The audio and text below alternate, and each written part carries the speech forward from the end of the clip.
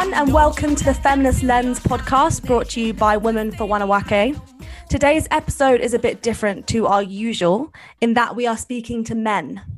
We believe that to realise and achieve full gender equality, we must engage and work with men.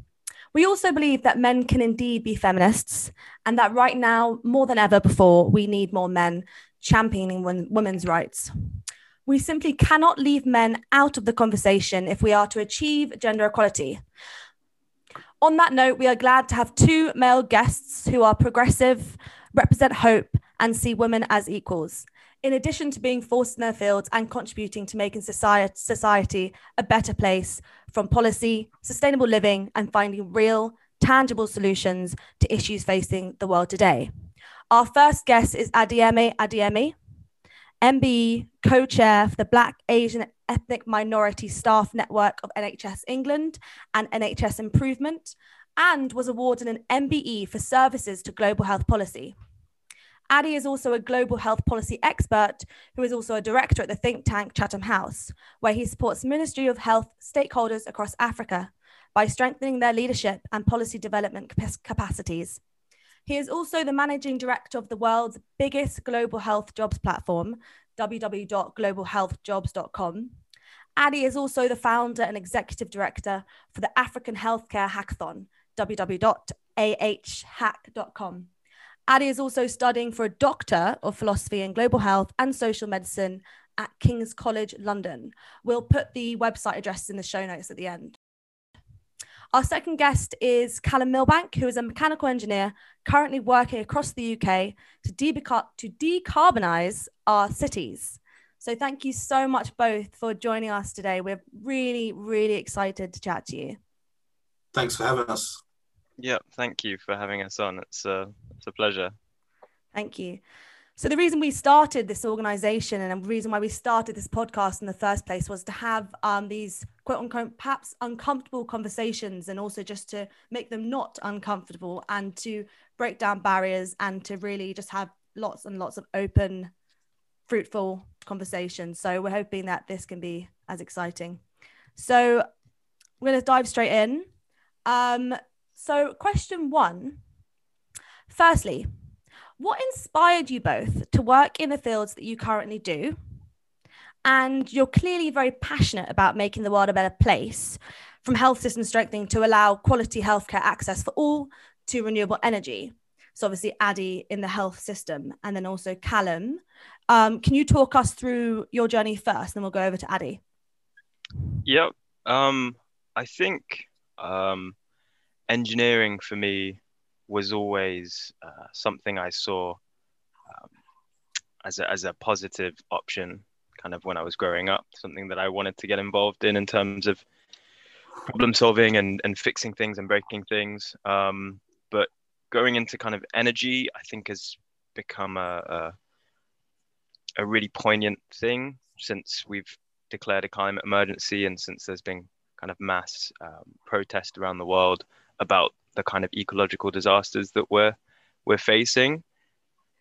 In that respect, I don't see it all as doom and gloom. I actually see renewables as a huge equalizer for virtually everyone around the world. Energy can be turned into pretty much anything. Kind of food can be turned into clean water. You can use it to recycle things for materials to then build things, as well as charging your car, your smartphone, or hopefully charging airplanes to fly around one day. That'd be great.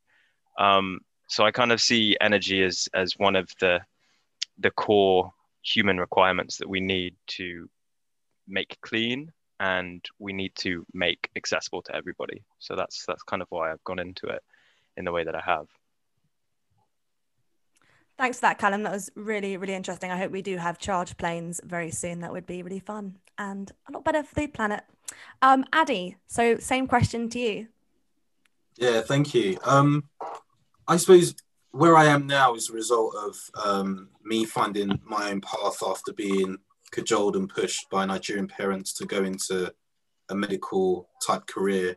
When I was younger, I didn't quite understand it. I knew that going to university was a good thing in some respects, and that was what they wanted.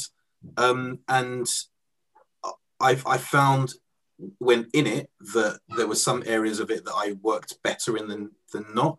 And working with patients was one of them where I wasn't that good. So I moved more towards strategy and policy. And that's kind of how I've ended up where I am right now. The global health interest has come from the kind of dual identity that I have, British and Nigerian, and seeing the state of international development, the way the global north and the west interact in development in Africa, seeing that there could be a difference, and underpinning it was really the stories we tell and the theories we have, the sociology, the philosophy about healthcare in Africa, is where I then developed more of a passion and interest in, policy and research, rather than kind of the nuts and bolts, the operational side of healthcare. So it's been a journey of wanting to gain more experience so I can be at positions of influence to make a difference for people back home and over here as well. Thanks for that. Again, very, very inspired and very, very interesting. It's interesting you talk about that dual nationality as well, because I know Paris has spoken about that too, and that fueling a lot of her passion and her work as well.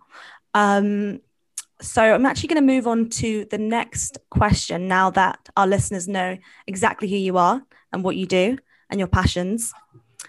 So question 2, research shows that when it comes to accessing healthcare and coping with environmental disasters, women are disproportionately impacted and experience greater hardship. What are your industries currently doing to respond to this? This is mainly directed towards Ade. And are you aware of COVID's disproportionate impact on women in employment and in care? So I'm talking about women often bearing the brunt of care, whether that's in families or, as you know, Ade, in the NHS, nurses maybe being paid less, who are paid less than doctors, and on many cases less than administration staff too. So what are your opinions about this from the UK perspective, but also on a global scale? Yeah, so first from the UK perspective, and sorry to be pedantic, but just, disclosure that I'm obviously talking in a personal capacity, not in an official NHS spokesperson capacity, but the NHS is publishing its gender pay gap information. And, I'm a bit of a pragmatist when it comes to some of these, societal challenging conversations. And I think that the first step is that we actually have the data, and we have information that we can hold, a bit of lens and feet to the fire on these issues. The first step is knowing and confirming that this is a problem. So you've got no more wiggle room to go to and say, look, this is the data year on year, we need to see it change. So the NHS is making good ground on that. The disproportionate impact on women in employment and care for COVID and working from home, I've definitely felt, and like most inequalities, health inequalities that COVID is highlighting, it's not necessarily displaying anything new. It's just hyper accelerating and showing things that have existed before and just making it more visceral and obvious. And some of those inequalities in, women in care and the burden of family responsibilities, and you could probably educate me on this in terms of where it comes from. I know, at least, again, speaking from my own individual experience, it's probably related to the kind of Judeo-Christian West African mentality of the man is the head of the house, hunter-gatherer type thing, and women are in the kitchen and with child. And so some of those family dynamics, I think people, and it's the wrong word to use, but naturally think those the stereotypes and those the roles to play, and without general critique or general understanding about actually there is an equality split in terms of labor, of domestic labor that can happen. People sometimes fall into those roles without really understanding, and those roles are obviously perpetuated by narratives we see in the media. But yeah, healthcare isn't immune to that, and we see it not only in pay and the opportunities that women can be open to, but also the roles that they occupy in research, in policy making, etc. Because often the burden of domestic responsibility, unfortunately, falls to them. Yeah, I can also add to that, not from more of an anecdotal place in terms of the kind of gender parity in my engineering company, for instance. We have struggled for years to bring more women in as engineers, project managers at senior levels, and still have abysmally low rates. And that would undoubtedly be reflected in right now's kind of how people are feeling due to the coronavirus pandemic, because we've actually had relative ease and resilience in moving the workforce, from the office to working from home. And it would be much, much better for everyone if there was gender parity in there as well. And unfortunately there isn't, which implies that somewhere some people are suffering, and it implies in this case that it's women.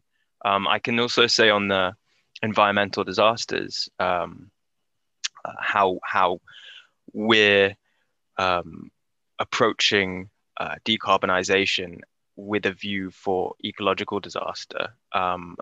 The simple answer is that at the moment, nobody is. Everybody's struggling to decarbonize domestically without thinking about the general holistics of world ecology. And that's because, one, everybody's scrambling to sort out their own backyard first, and two, because it's very difficult to draw accurate scientific lines between, for instance, unfortunately, a dam burst in India. I think that was last week. And it's very difficult to draw direct lines to that with the largest emitters. We know there is an absolute link, but we don't know specifically what ton of carbon from which output factory caused, broke that the hay on the straw on the camel's back, so to speak. Because of that lack of transparency or lack of evidence, it's difficult to start to directly and economically be responsible for what's going around with respect to environmental disasters. I think that will need to change, though, in the coming years as we see more and more environmental disaster occurring. So, yeah. Yeah, it's interesting you say that, because the UN has quite a large part to play in that, in the sense of, so gender impact assessments of any kind of renewable energy that obviously you are now kind of leading on in your company, of your team. Obviously, we know BP, Shell are turning to renewable energy. The gender impact assessment has to be done as the same as environmental impact assessment of infrastructure. And I think what's interesting is the government, despite, no matter whether you're Conservative, Labour, Green, cross-party, non-partisan, doesn't matter. It seems like there is a unity right now in Parliament, which is a positive, about these gendered impact assessments from a UK perspective too. So I'm hoping that the UN really does push for gender equality at the forefront of their sustainable development goals, their SDGs. Right now it's number 5, but I personally think it should be number 1, because I think without gender equality, we will not be able to solve any of the crises in the right way, or actually solve them. So yeah, it's interesting you mentioned natural disasters as well. It's all very, very relative. Yes, this is a more of a personal question. So growing up, Addy, I'm going to come to you first. What women have inspired you, and how has this shaped the way you look at gender equality?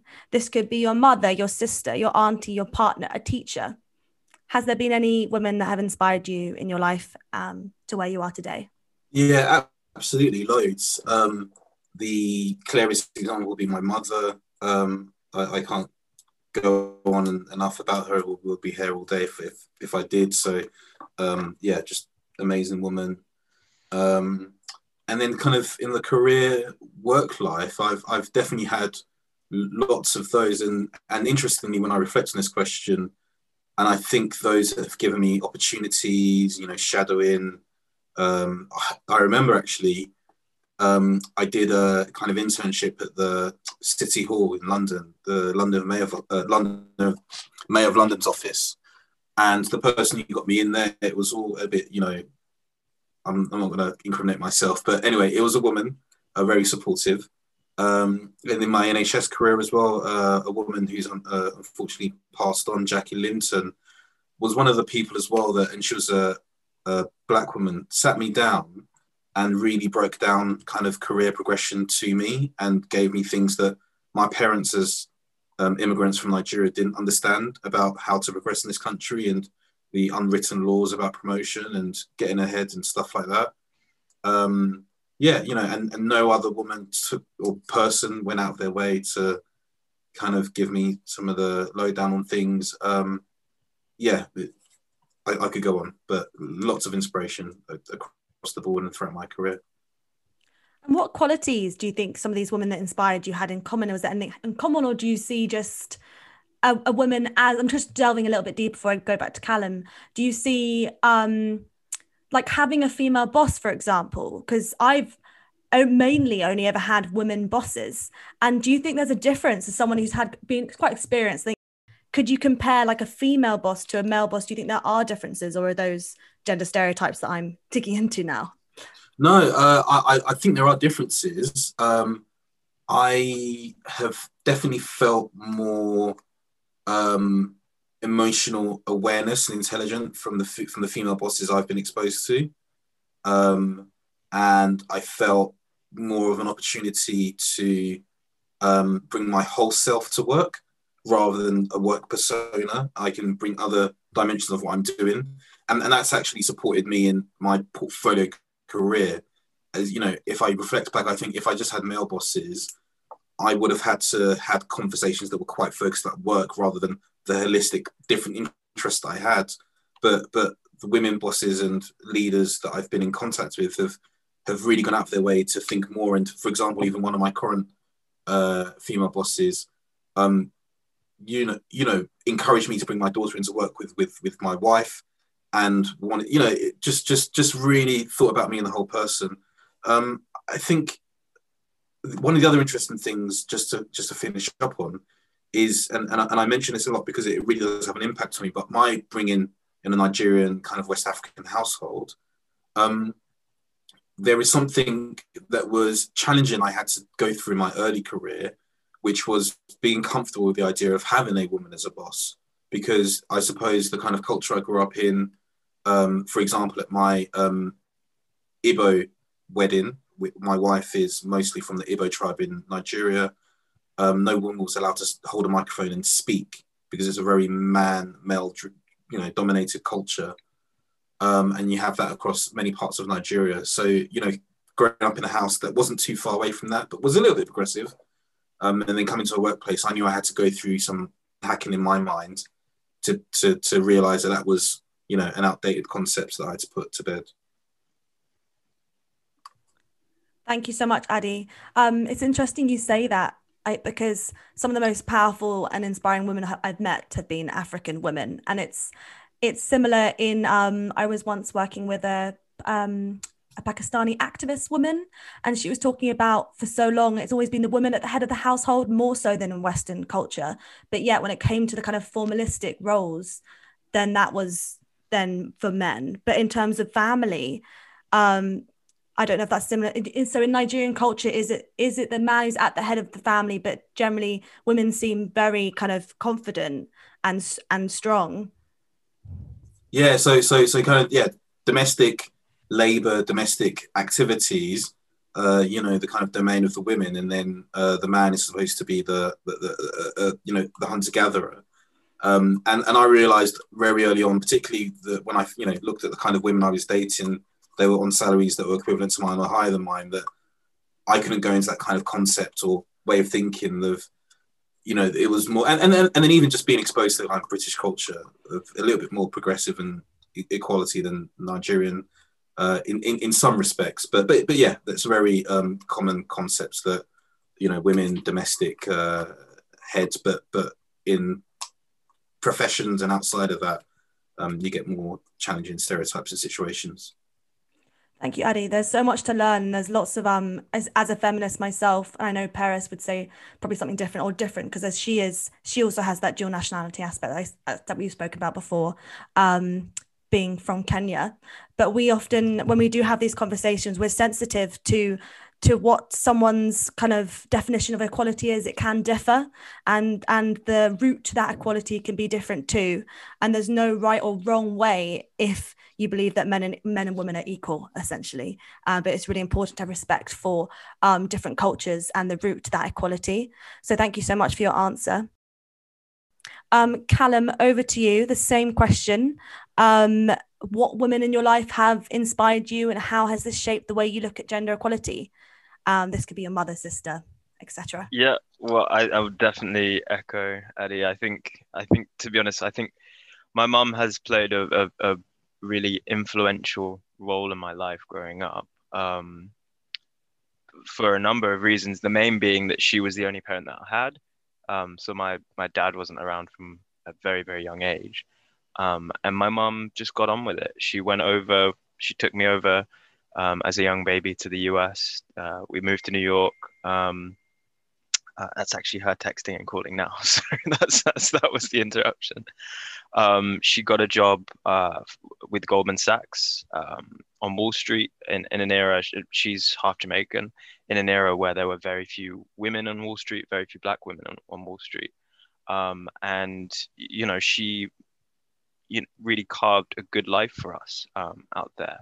And I just saw an example of just a very, very strong parent. Not maybe there were times growing up where I could see a little bit of,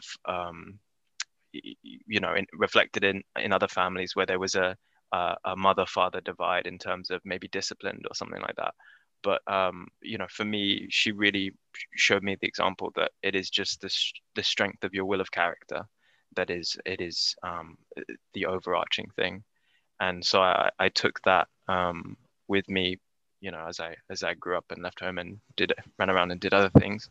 And then the other person growing up, I think, who's really inspired me, the other woman who's inspired me is my sister. There's a big age gap between us, 11 years. But she has, at every turn, just blown me away with her humanity and her wisdom.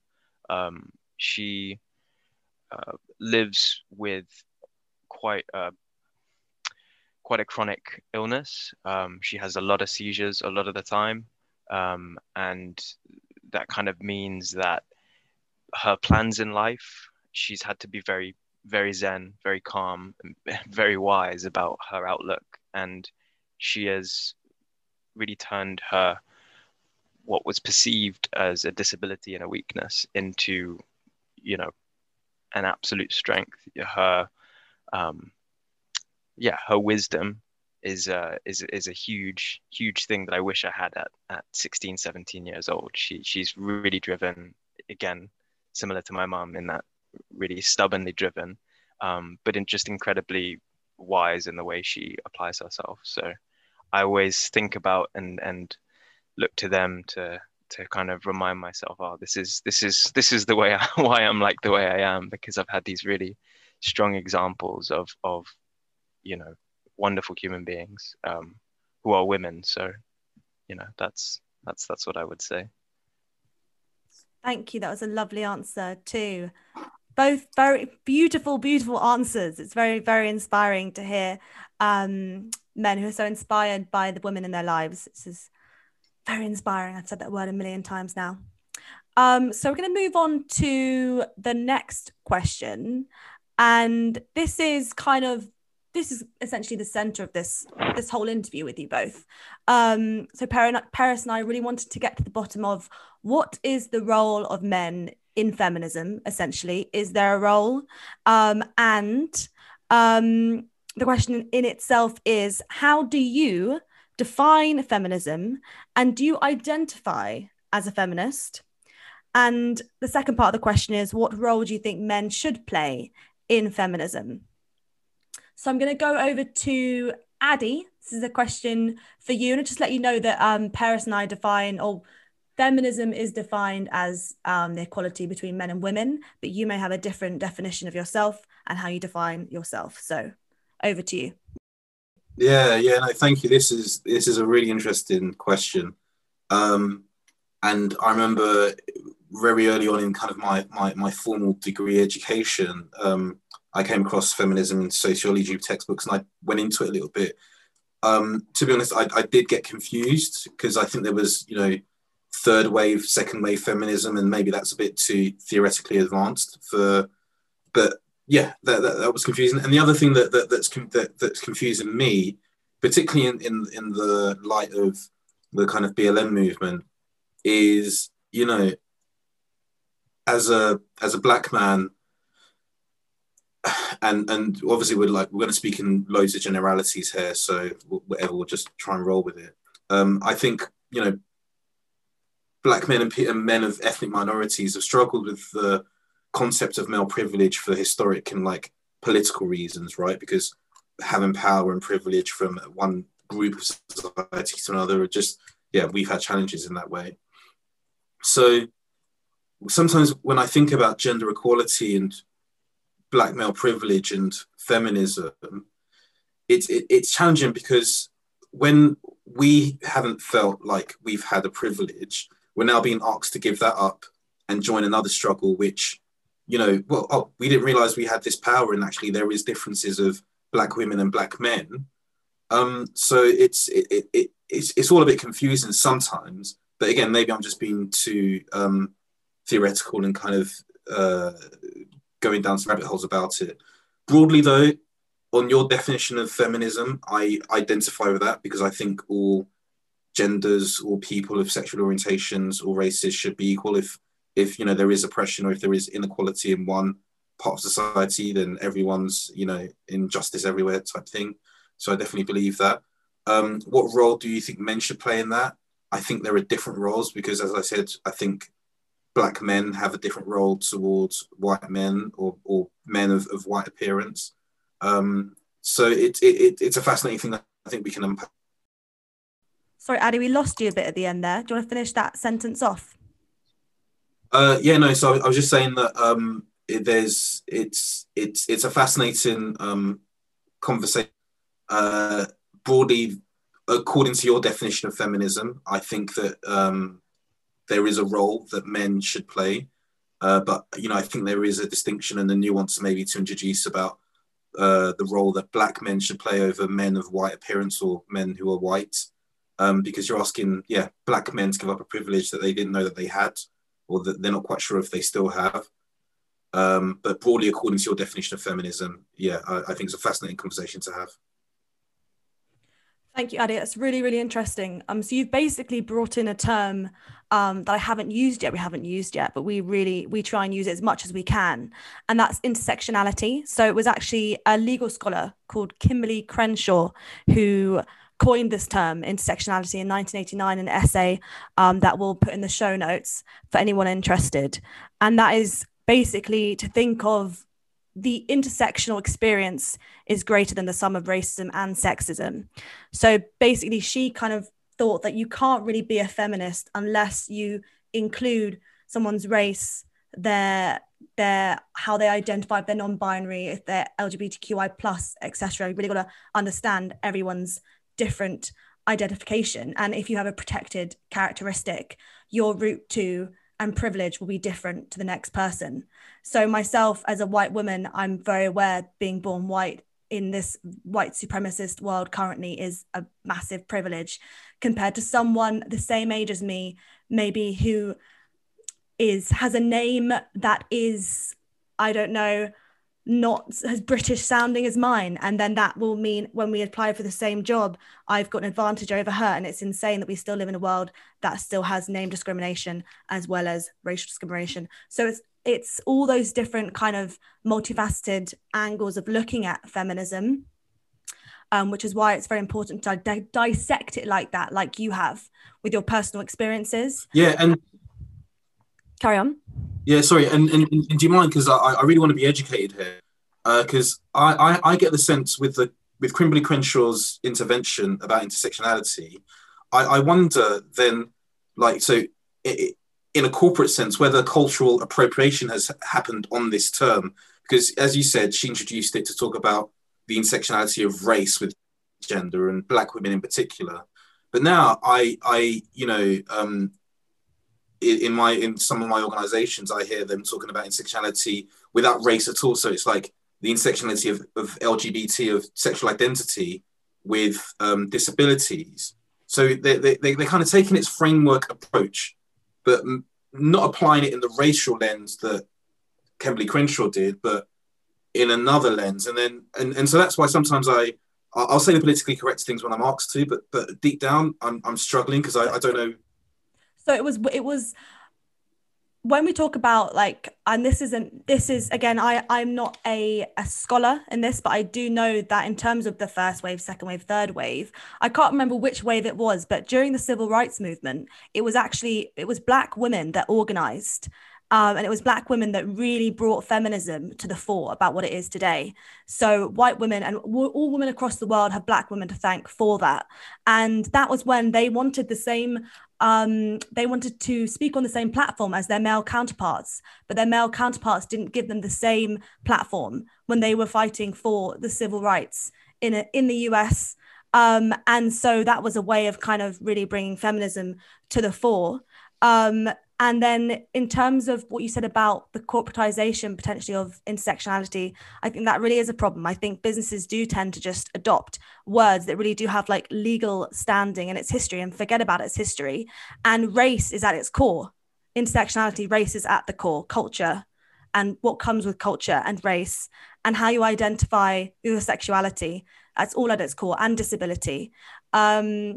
So I think it is really, really important to consider. And I again am of the belief that you cannot be a feminist without without fighting for all women, and also understanding the fact that for so long Black men have been persecuted and discriminated against. But understand that struggle as well.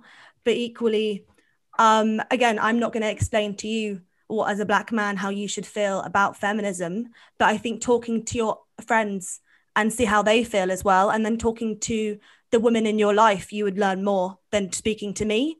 So I think that's really, really important, is just talking to the women in your life about feminism as well, and then sharing what you learn and just continuing the conversation, as I suppose the way to go forward. And I also think that in terms of protest and women's rights, generally, there is often, so if we think about race, the Black Lives Matter movement is incredible, because I know in London, if you looked around at the crowd, there were loads of white people there and loads of people from all different races there. But when you go to a women's rights protest, there are barely any men.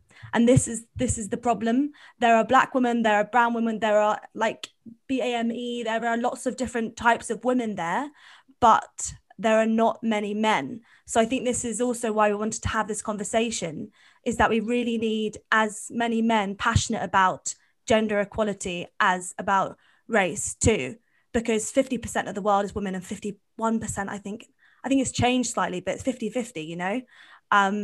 I just think it's very interesting, but I think this is a continuing conversation. And Calum, can I come over to you and also try and get some thoughts about this? This is basically just your thoughts about what Adi said and what I've just said. Absolutely. I absolutely agree on the point specifically on intersectionality and specific on the specifics of this. I think it's very easy to get it's very easy, quite frankly, to get confused with a term such as feminism, and especially if there's co-opting going on at corporate levels with other terms, and you know, there's spin here and there, you know, trying to make it work for your own ends. But I think for me, the most important thing is actually being really specific and accurate about this, because there is, at the end of the day, 8 billion lived experiences. And until you're kind of really drilling down into the experiences of each individual, or at least trying your hardest to understand them and bring them on board to what a potential feminist solution might look like, or what a potential anti-racist solution might look like, you're never, it's impossible, you're never going to get to that end goal of creating something that really works for everybody. And that is what I think we all deserve, and that's what I think our children deserve and our grandchildren deserve, is that real equality and real chance to be expressing and living this life and taking in and outputting all of these wonderful things on an entirely level playing field. And that's something I truly think we all deserve. And so I would also, broadly agree with the definition of feminism being equality between men and women. But I would caveat that with a recognition that that is entirely different, an entirely different experience. Living in the West, living in the East, living in the global North, living in the global South, living culturally through lots of different lenses, even in one place, such as London. You can have, how many people do we have in London? 6 million, or it's maybe a bit more. All of those different walks of life will bring completely different and specific and also valid experiences that we need to take into account when we're trying to unpack what we do next, and who has such and such, something like male privilege, who has this and who has that. Because we're very keen this day and age to categorize, but on one hand, we've got all these algorithms working around categorizing everybody and helping us, figure out wonderful things. And on the other hand, there's deep understanding that I think you need to have if you're going to fully put somebody into a box and say, I understand everything about that box, the size, the shape, the nature of it, and everybody who's within it. I think that's an extremely important thing that really shouldn't be done to people. In my opinion, it should be done, with and by. If I want to say I am a feminist, I should be able to say I am a feminist, rather than, other people saying, you're not a feminist, you're not X and Y. And I think that these are things that are also conversations that are tricky to have in this day and age as well. We're super connected, and things are 240 characters, and debate and discussion, is it's not a skill we're taught at school, and maybe in private schools, but it's not something and that we're kind of really held up to listen to each other's life stories and our past and our futures and our hopes and our complaints, to listen and then to really think, okay, how does that affect what I'm about to say? And so I think, I think that maybe brings me on to the role that I think men should play in feminism is exactly that, really being open to understanding that the man or woman or the human being in front of them, talking about their life experiences or talking about the issues that they're having in their day-to-day, or talking about anything, should really be really openly listened to, and not listened to with a view to go into a category or to have some kind of plan of action, but to have that experience change you and change what you're going to do. Because I honestly think that there are so many different walks of life that you can really learn from every single person you talk to. And if you learn and you actually translate that to your output, it's going to be slightly better if you come with your preconceived kind of notions, and you listen a half bit, not so much, and then you do what you were going to do anyway. So I think that's one big thing that I one big positive role that I think men can play is to not kind of jump ahead and think, I know where this woman is coming from, I know this woman's experience, I know what they're going to say, and I know where they need to go. It's to actually really listen. Hello everyone, Paris here. So just finished listening to the first half of this episode. Unfortunately, I was unable to make it due to some personal matters that I had to tend to. So Nina took the reins and facilitated the podcast on her own. That's what we call teamwork. So I'm like, wow, after listening to it. I'm also gutted because Ade is a very dear friend and mentor of mine, and Calum is a very good friend and a big supporter of Women for Wanawake. So in the first half, as you just listened to, we talked about their career journeys, their biggest female inspirations, and most importantly, what role men can play in feminism. And for me, and I know Nina feels the same, it just really shows why it's important for us to engage men in this conversation. They both have such progressive and positive ideas, and also really share their personal matters, like the personal testimonies and what they currently do to facilitate gender equality in their life. And I thought it was really interesting, the perception of some of the barriers as to why some men don't engage in, the gender equality narrative, particularly black men, because they're also dealing with their own equality of being black and racism. And so how that can deter people from engaging in other discussions of, equality and emancipating other marginalized groups.